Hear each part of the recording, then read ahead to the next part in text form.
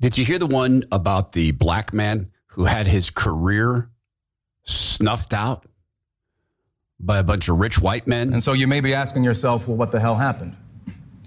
Why have I gone from having a billboard with my likeness on it in the middle of Times Square, winning standout notices in the New York Times and guest starring on network television, to where I am now? Well, it's quite simple.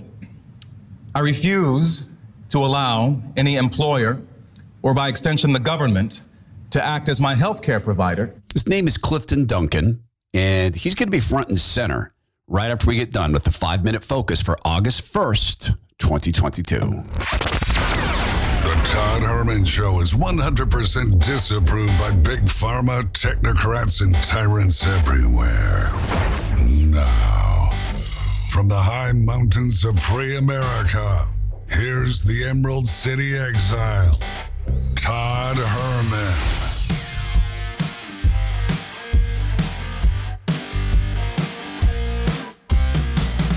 Today is the day the Lord has made, and these are the times through which God has decided we shall live. Times of choosing.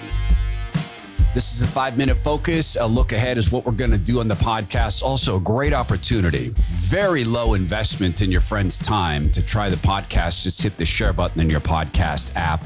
Hour 1, if President Trump or Ron DeSantis is elected president of the United States, they have got to go after these groups. This is just the tip of the iceberg. Politics at the FBI is a very real problem. This is just the latest example where let's give kudos to Congressman Jordan for putting this all together and catching them. There's going to be 3 or 4 or 5 different instances where we can finger the FBI's leadership. So-called leadership. That's Richard Grenell, former national security advisor. Then there's this. The FBI says, oh, wait, there's no politics over here. That's an ongoing case. I'm not going to comment on it. I can tell you that in every case, we follow the facts and the evidence and the law, and we do so without regard to politics or ideology. FBI's got to know. Yeah. This would be the same week where we have proof that the FBI is pressuring agents to invent domestic terrorism. You remember, I was talking about the hoax of the fences around the Capitol. And it was 2 years ago they started to say, oh, yeah, white domestic terror is the top concern in the United States. I expect Russia and China to try to destabilize us. I'd be disappointed if they didn't. The FBI, if President Trump or Ron DeSantis is able to get around their election meddling, because they do meddle in elections, they have got to take this group on. Senator Matthew Olsen. The evidence that the jury heard mostly in text messages and testimony of agents and informants of the FBI was that the FBI did not discover an existing scheme and take the plot, collect evidence and take down plotters. Instead, the FBI appears to have contrived the plot. Right. Sorry, that was Representative Dan Bishop asking the FBI's Matthew Olsen questions. Of course, MSNBC, top of the food chain, with the Mockingbirds, bottom of the food chain in ratings. Well, not quite. CNN's at the bottom. They're on the case. The Republican Party failed to attract non-white voters. They never really came up with the policies that were necessary to prove to those who weren't white and like themselves that they could better their lives. And because of that failure, they had 2 ways to go. Either they could keep working and admit it was a failure, or they could just try to become a white extremist party and make it harder for other non-white voters to vote. Same thing as safe and effective. Same thing as safest, most secure elections in history. It's a talking point. We're looking at government media. Trump and or DeSantis will have to go after this. Oh, we will have a palate cleanser in hour 1. Same thing I tell my kids, boys, the girls, same thing I tell our players, our staff members.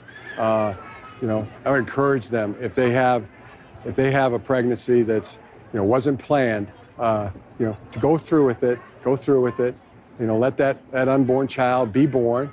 And if at that time you don't feel like you can care for it, you don't have the means or the wherewithal, then Sarah and I will take that baby.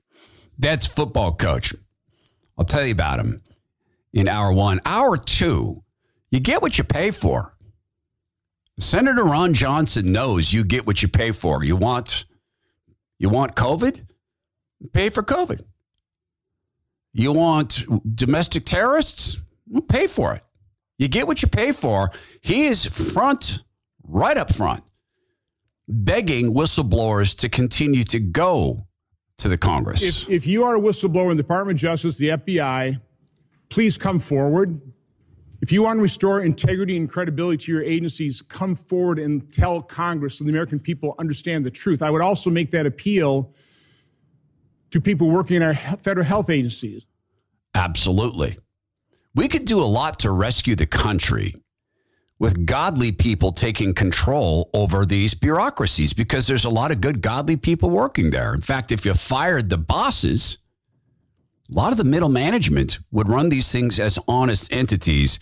A doctor has filed a $25 million lawsuit against a mobbed up COVIDian hospital that was on the grift. By the way, sure glad I grabbed her press conference, because it's been banned and she's been banned from Twitter. I have helped people when their primary care doctors are telling them there's nothing you can do. I have put my own life in danger. And all I've tried to do is help people. And for this, Houston Methodist goes to the sewer of social media and just viciously attacks me, smears my name. Not sure my life will ever be the same. And she's standing up, and we need to be prayerful and pray for people like her and people like Clifton Duncan. Mr. Duncan stands up. He continues to stand up. And so you may be asking yourself, well, what the hell happened? Why have I gone from having a billboard with my likeness on it in the middle of Times Square, winning standout notices in the New York Times and guest starring on network television, to where I am now? Well, it's quite simple. I refuse to allow any employer, or by extension the government, to act as my healthcare provider and to dictate what I inject into my body. I refuse to be bullied or coerced or shamed into taking a medical product that I neither want nor need. I've been extraordinarily vocal in my opposition to what I view as grotesque and egregious state overreach into private affairs and personal freedom. And Mr. Duncan is also convinced that he has few marketable skills. Sir, I think the Lord gave you a skill that this world has been taught to ignore. That is the ability to read and think and synthesize information and communicate it. I think you have a calling, Mr. Duncan. This is the 5-Minute Focus. Please do share it with friends, and please do spend a lot more time with God than we do with podcasts, including this one.